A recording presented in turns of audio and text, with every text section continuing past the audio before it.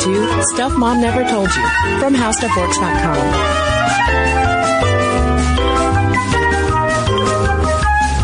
Hello and welcome to the podcast. I'm Caroline. And I'm Kristen. Today's episode is a refresh. We're revisiting a podcast we recorded a while ago about black feminists that you should know. And we're calling the episode Is Solidarity for White Women because a hashtag recently emerged on Twitter that actually caused a great debate, a lengthy debate, over whether solidarity actually is for white women and what that means. Yeah, what the hashtag is referring to in general, in a nutshell, in the nuttiest of nutshells I can offer, is that feminism hasn't always done the greatest job with acknowledging privilege, which is something that Caroline and I do talk about in that episode on Black Feminists You Should Know. So what the hashtag solidarity is for white women is essentially all about is the fact that feminism hasn't always done the greatest job with acknowledging privilege and intersectionality. And privilege essentially refers to the societal benefits that are conferred upon you on the basis of your gender, race, ability, etc. So the fact that Caroline and I are white feminists sitting here, we're talking to you from a position of privilege because we are white, and there are lots of social privileges conferred upon us for that. And not only are we white, we are cisgender, heterosexual women. So there are lots of other privileges that come along with that because we aren't, for instance, trans or black or etc. You know, we're sitting at the intersection of more of the mainstream that tends to get more attention and tends to have a broader and louder platform. Right. And then you also mentioned intersectionality, which is the interwoven discrimination against people on the basis of those things, things like gender, race, sexual orientation, etc. And so the foundation of this hashtag on Twitter is the fact that a lot of women's voices are not included maybe in a larger feminist discussion. Specifically, in this discussion, women of color. And to understand a little bit more about where Solidarity is for White Women originated, NPR's Code Switch team offered a pretty tidy summary. And again, in a nutshell, the hashtag started with the Twitter self-immolation, in a way, of this guy named Hugo Schweizer, whose name might be familiar to people who've listened to the podcast because we've cited him before.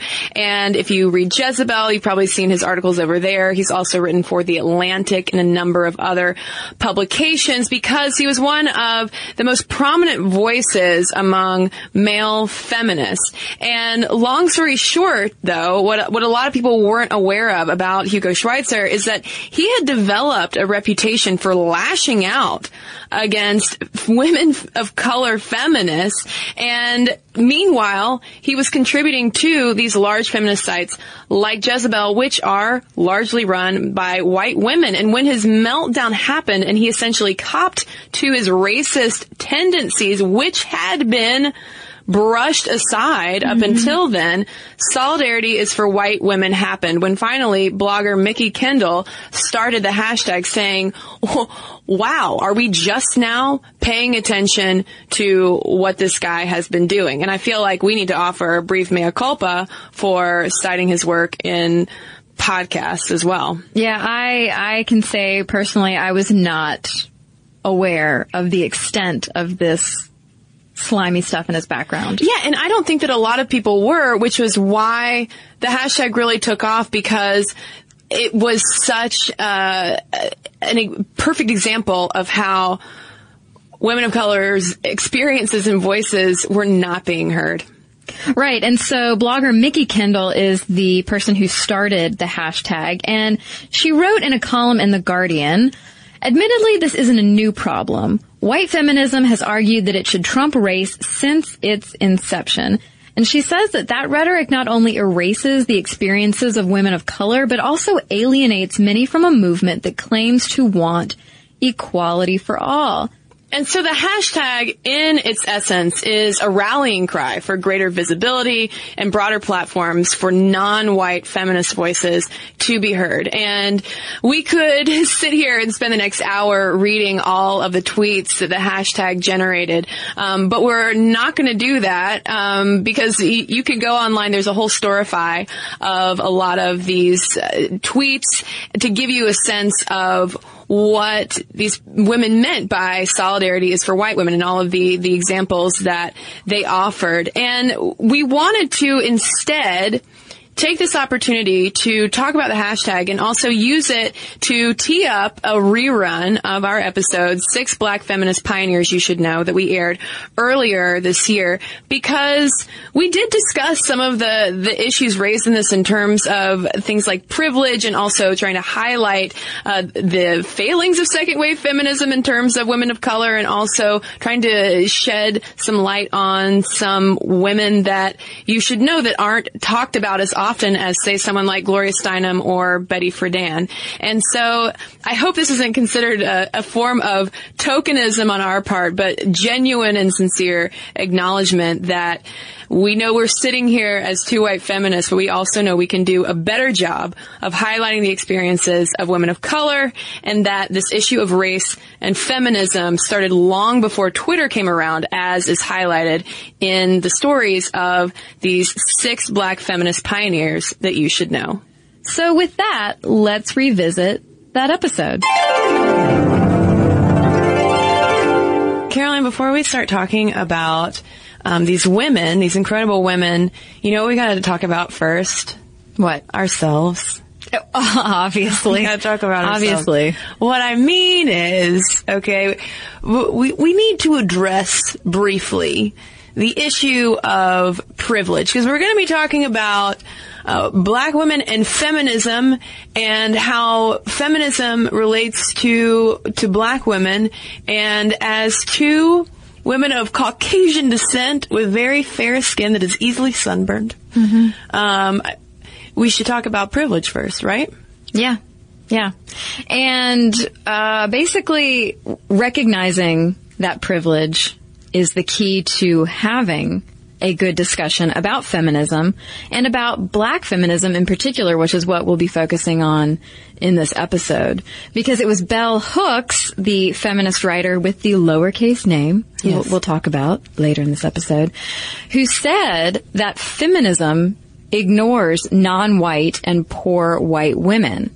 Books like The Feminine Mystique overlooked an entire portion of the population. So it's important to admit that we are, as young white women, Kristen, as the Feminist Wire would put it in May 2012, we have been afforded certain unearned privileges on the basis of one or more parts of our identity. Yeah, and that part of our identity would be, the being white, essentially. And speaking more to the connection between like the Feminine Mystique and Betty Friedan and second wave feminism, there was a huge criticism, and rightfully so, about how it was largely a movement initially that really did speak directly to the needs of middle and upper middle class white women. And to get more of a sense of that, let's go back again to Bell Hooks. She writes, Friedan's famous phrase, the problem that has no name, that's from the Feminine Mystique,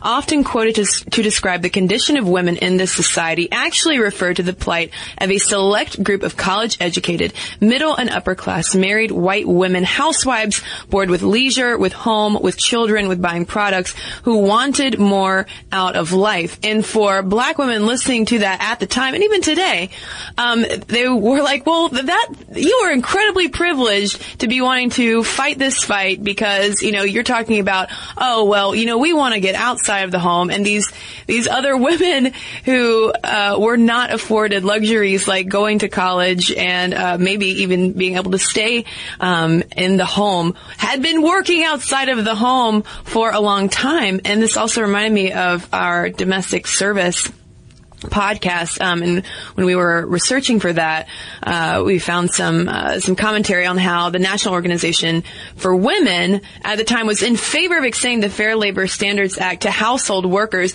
in order to make that field more attractive to lower class women, since those middle and upper class college educated women who we're organizing with now were going to be needing to leave the home.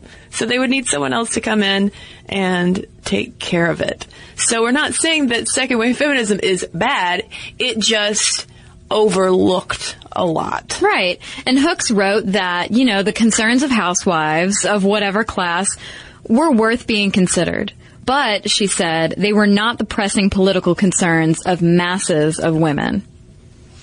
And so then you get into black feminism, which is distinct from feminism, second wave feminism, I guess you would say, and intentionally so. Right. Black feminism was something that existed outside of both regular mainstream feminism and the Black liberation movement. A lot of activists at this time point out, like we've already talked about, that the middle-class white housewife concerns were not the same as those of a lot of either poor white people or people of color, but neither were the concerns of the Black liberation movement entirely covering those of black feminists, because a lot of people point out the Black liberation movement had a lot to do with black men's rights and their manhood and their, basically extending their rights in society. Yeah, I forget which feminist scholar was writing about this, but she pointed out that for black women at the time who were engaged in the Black liberation movement, and that encompasses several movements such as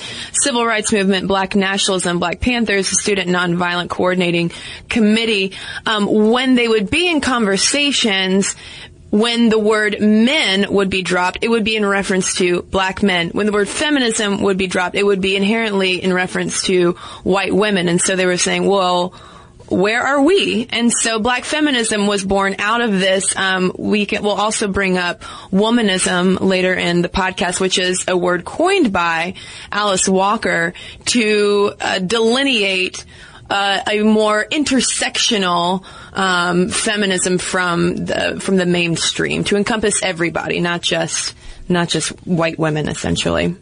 Yeah, Bell Hooks wrote, going back to Bell Hooks, who is wonderful, she wrote that black women basically denied a part of themselves. This is coming from her book, Ain't I a Woman?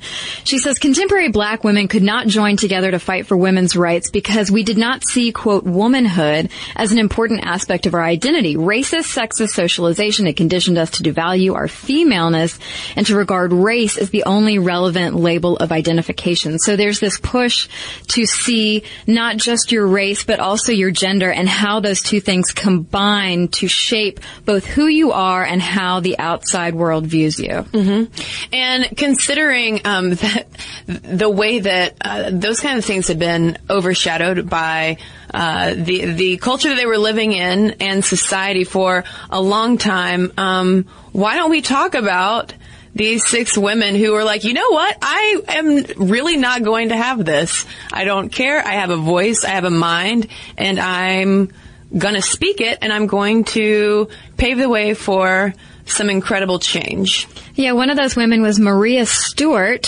She lived from 1803 to 1879. This is coming from a PBS article about her. She was actually born free in Boston, orphaned at the age of 5, and subsequently hired out as a domestic worker.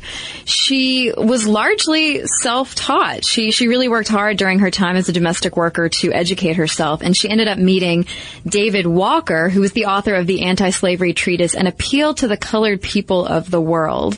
And after his death, Walker's death, she ended up writing articles for the abolitionist paper The Liberator, publishing anti-slavery tracts, and becoming one of the first, if not the first, there is a question about who was the first, African-American woman to speak in public, and not only in public, Kristen, in front of a promiscuous audience of both men and women. Now, by promiscuous, we mean that's an old school term for both men and women. Right, mixed gender. How scandalous. Yeah, and some scholars say that she represents the first public representation of black feminism, because a lot of her speeches that she gave, well, and I say a lot of her speeches, she only spoke publicly for, I want to say, like 4 years. But during that time, a lot of her stuff focused more on pro-black nationalism, but she was also very insistent, not just in extending education to black children, but specifically to girls and talking about how women need education just as much as those boys do. And she published, this was also very rare for a woman at the time, much less an African-American woman at the time. She published her writings in a book called The Meditations from the Pen of Mrs. Maria W. Stewart. So yeah, in addition to this writing and her, emphasis on morality, religion, and education, she was actually a public school teacher in New York and founded schools in Baltimore and Washington, D.C. Yeah, and her speeches and essays were part of a growing abolitionist movement and a stimulus for the women's rights movement. And that's really important, like, to talk about how, she bridged not only abolition, but also women's rights, because, that was pretty rare at the time as well. If we, go back to a quote from Sojourner Truth, for instance, she once said, "There is a great stir about colored men getting their rights, but not a word about colored women. And if colored men are to get their rights and not colored women, you see the colored men will be masters over the women, and it will be just as bad as it was before." And what Maria Stewart did was kind of hearken to those words from Sojourner Truth and advocate for women to educate themselves and rise up as well.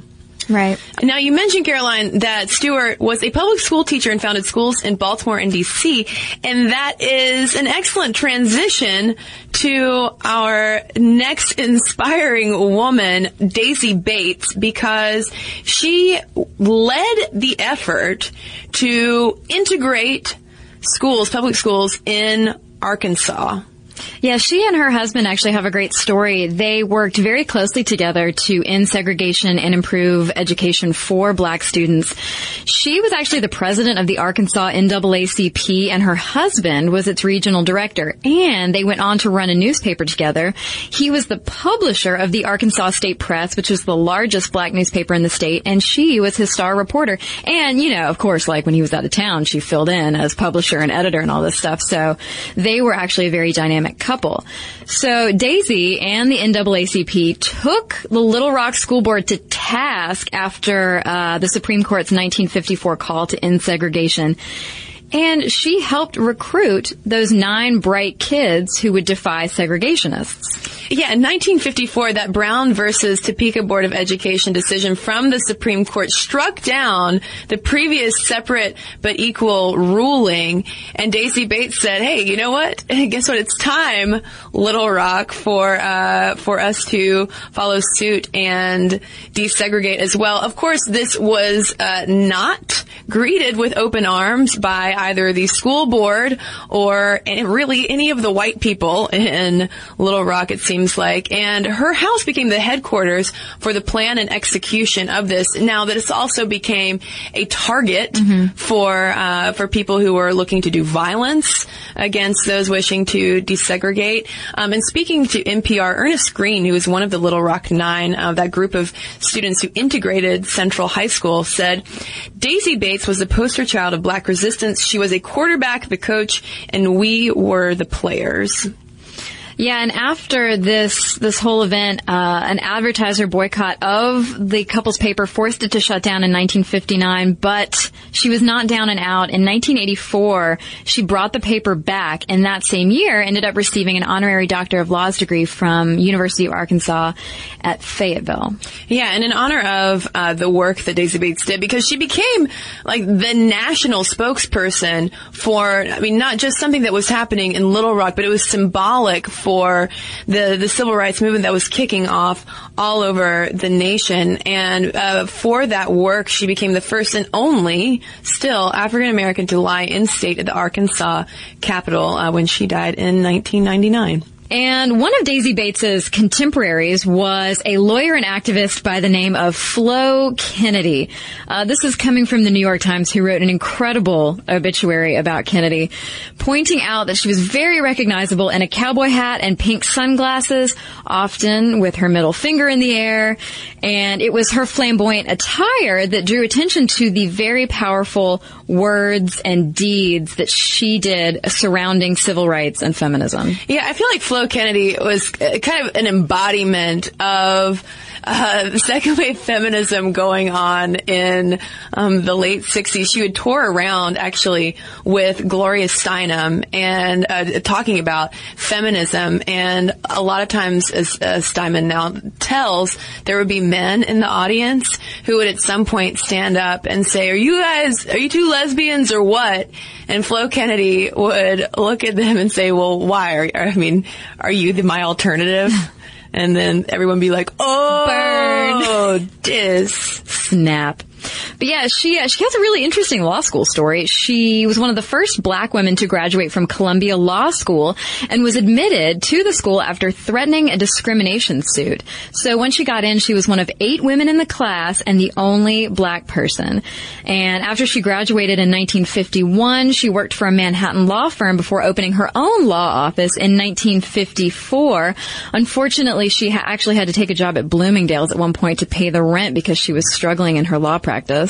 Yeah, and practicing law initially soured Flo Kennedy because what she did at first was the first big case she got, at least, were representing the estates of Billie Holiday and Charlie Parker to recover money owed to them from record companies. And she says that handling those cases, quote, taught me more than I was really ready for about government and business delinquency and the hostility and helplessness of the courts. And that energized Flo Kennedy to then move far more into straight up activism. For instance, in 1966, she set up the organization Media Workshop to fight racism in journalism and advertising. And then the legal cases that she took on from there were almost always very overtly political. Yeah, in 1968, she actually sued the Roman Catholic Church for what she viewed as interference with abortion.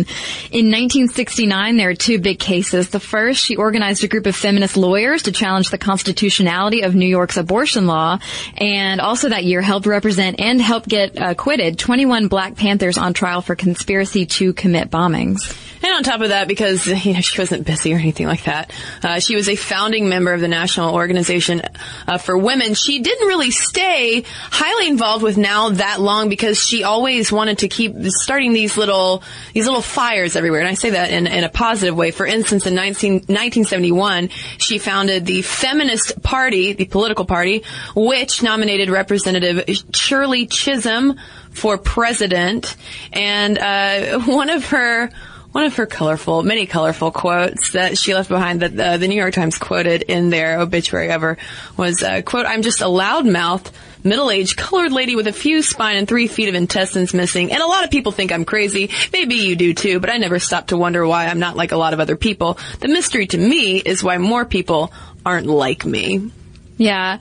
Well, another colorful character that I know we've talked about on the podcast before is Audre Lorde, who was a poet who died in 1992 after a long battle with cancer, and a lot of her work was actually inspired by that battle. But she referred to herself as a Black feminist lesbian mother poet.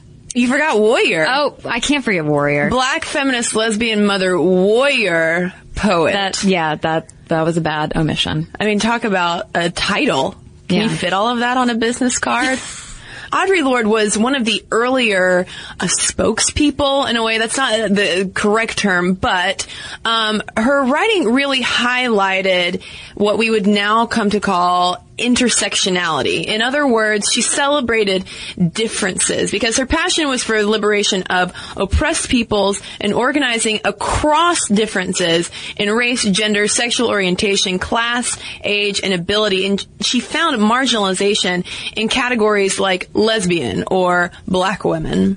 Lorde actually, knew she was different from an early age and was very sensitive. She actually communicated through poetry, and she says that if she didn't, have a poem memorized to basically summarize how she felt, she would start making her own. So around 12 or 13, she started writing poetry, which launched her into a whole career in academia. And interestingly, her first poem was accepted into 17 magazine. She actually saw art as a way to protest destructive social patterns. So from her position as a popular poet, she really kind of took the hammer to people who were, racist, homophobic, just basically afraid of differences in society.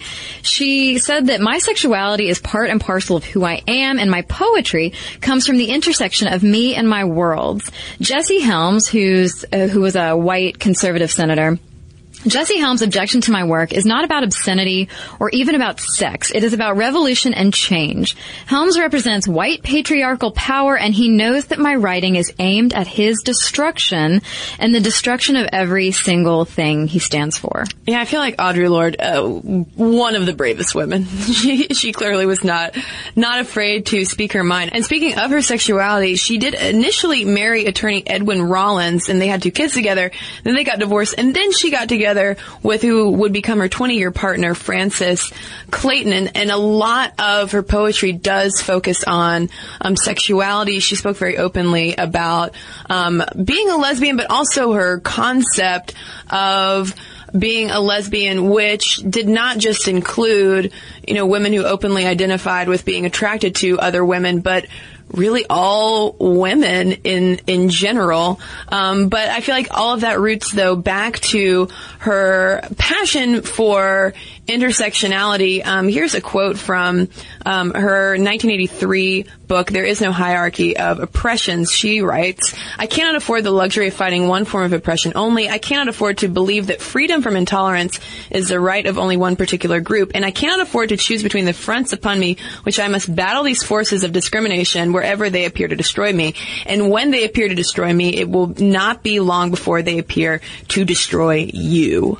And I feel like, I don't know about you, Caroline, but I feel like intersectionality is something that only just now, she was writing that in 1983, it's 2013, and I feel like it's only something that even now is starting to kind of break through to more mainstream conversations of taking all of these things into account, all the different types of discrimination that exists. So she was definitely a pioneer in that way of seeing the multi-dimensional forms of oppression. And she also received a number of accolades for her poetry. She was named New York State Poet Laureate, actually, in 1991, and she was still a Poet Laureate when she died from cancer the following year in 1992. Well, one woman that we've already mentioned earlier, who is more of a contemporary writer, is Bell Hooks, who was born Gloria Watkins. She actually adopted her pseudonym not only to honor her grandmother, whose name she took, and her mother, but she felt that it established a separate voice from that of Gloria Watkins and put the focus on her writing. She felt that the lowercasing her name put more of the focus on her writing. She said that she was a, quote, suicidal, depressed teen when she began to resist male domination, to rebel against patriarchal thinking, and to oppose the strongest patriarchal voice in my life, my mother's voice. She asked her readers to imagine, quote, imagine living in a world where there is no domination, where females and males are not alike or even always equal, but where a vision of mutuality is the ethos shaping our interaction. She really looked forward to a day that feminism would let men and women be, quote, fully self-actualized in order to establish a real community. Yeah, and a lot of Hooks' scholarship has not only looked into feminism, but also applying that gendered scholarship to looking at pop culture and how men and women and how race and ability and sexual orientation, all of that are portrayed and consumed by the masses. She also is very much anti-materialism. There was a New York Times article that I found which focused really just on the sparseness of her apartment. She was living in New York at the time. Right now she is a distinguished professor in residence in Appalachian Studies at Berea College in Kentucky. And I feel like one of the reasons why people love bell hooks. She's often cited in any kind of like Feminist 101 article you might read, is because of, for instance, from her 1984 Feminist Theory from Margin to Center, this little nugget. She writes, feminism is a struggle to end sexist oppression. Its aim is not to benefit solely any specific group of women, any particular race or class of women. It does not privilege women over men. It has the power to transform meaningfully all of our lives. And she also ties in a lot of intersectionality and is very insistent on us knowing what we're talking about when we're talking about feminism. And some critics have said that bell hooks is too political. Others have said that she's not radical enough. And maybe because of the notoriety that she's gotten and the backlash as well, she has kind of remained out of the public eye a lot. Actually, the most recent thing that I read written by bell hooks was a review of Beasts of the Southern Wild. And spoiler alert, she did not like it. We also heard something recently from the sixth woman on our list, Alice Walker. She wrote the poem Democratic Womanism for the 2012 election, talking about regime change, but not the type of regime change that we would think of when a presidential election is taking place. She wrote, "Where women rise to take their place en masse at the helm of the earth's frail and failing ship." She says in the poem, "I am thinking of democratic and perhaps socialist womanism, for who else knows so deeply how to share but mothers and grandmothers, big sisters and aunts, to love and adore both female and male, not to mention those in between." So Alice Walker, for those who don't know her, is an author, poet, and activist, and she happens to be the first African-American woman to win a Pulitzer Prize in fiction, and that was in 1983 for The Color Purple. And she was the one, as we mentioned at the top of the podcast, who coined the term womanist and womanism in 1983. And she derived it from the word womanish, which is the opposite of girlish. And she defines it as a black feminist or feminist of color from the black folk expression of mothers. You're acting womanish, usually referring to outrageous, audacious, courageous, or willful behavior. And it's interesting, too, that Rebecca Walker, her daughter, who they've had kind of a publicly not hostile but distant relationship, but her daughter Rebecca coined the term third wave feminism. So my goodness, it runs in the family. It does. She also defined womanist as a woman who loves women, whether sexually or non-sexually, appreciates and prefers women's culture, emotional flexibility, and strength, and loves herself, quote-unquote, regardless. And she said that womanist is to feminist as purple is to lavender. So I guess she thought it was a more all-encompassing, a stronger term. Yeah. It seems like. Well, so we hope you enjoyed revisiting that episode, and we hope that it added to the conversation, and we would love to hear from you. But before we get to any letters, there are some women of color feminists that we wanted to acknowledge. Yeah, since we highlighted mostly historical figures, we did want to give a shout out to a number of women who are very active on Twitter and also on blogs as well, such as Roxane Gay, who writes a lot for Salon. You can follow her at @rgay. And also Latoya Peterson, whose blog Racialicious is a must-read. Yeah, we also have Anna Holmes, who's the founder of Jezebel, and you can find her on Twitter at Anna Holmes. And we also have Adrienne Kay, and you can find her at Native Approps.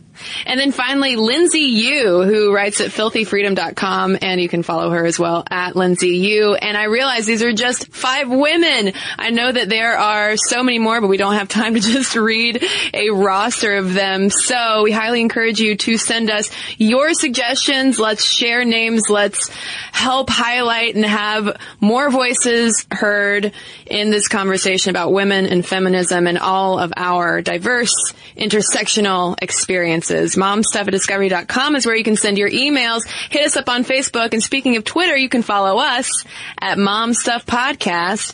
And we got a couple of letters to share before we sign off. Jack Threads has quickly become the online shopping destination for dudes. And here's why. Everything on the site is up to 80% off. That's right, and Jack Threads serves up killer contemporary and street apparel, accessories, and gadgets from brands like Converse, Penguin, and New Era. So, you should head over to jackthreads.com/mom to skip that membership waitlist and get instant access to all those deals. And one more time, that's jackthreads.com/mom. And now back to our letters. So we've got a couple letters here to share from our episode on open relationships. We've gotten a lot of great feedback on that one, I gotta say. And this one is from Angela, who was in a polyamorous relationship and wanted to write about some of the things that she's learned. And she also brought up this.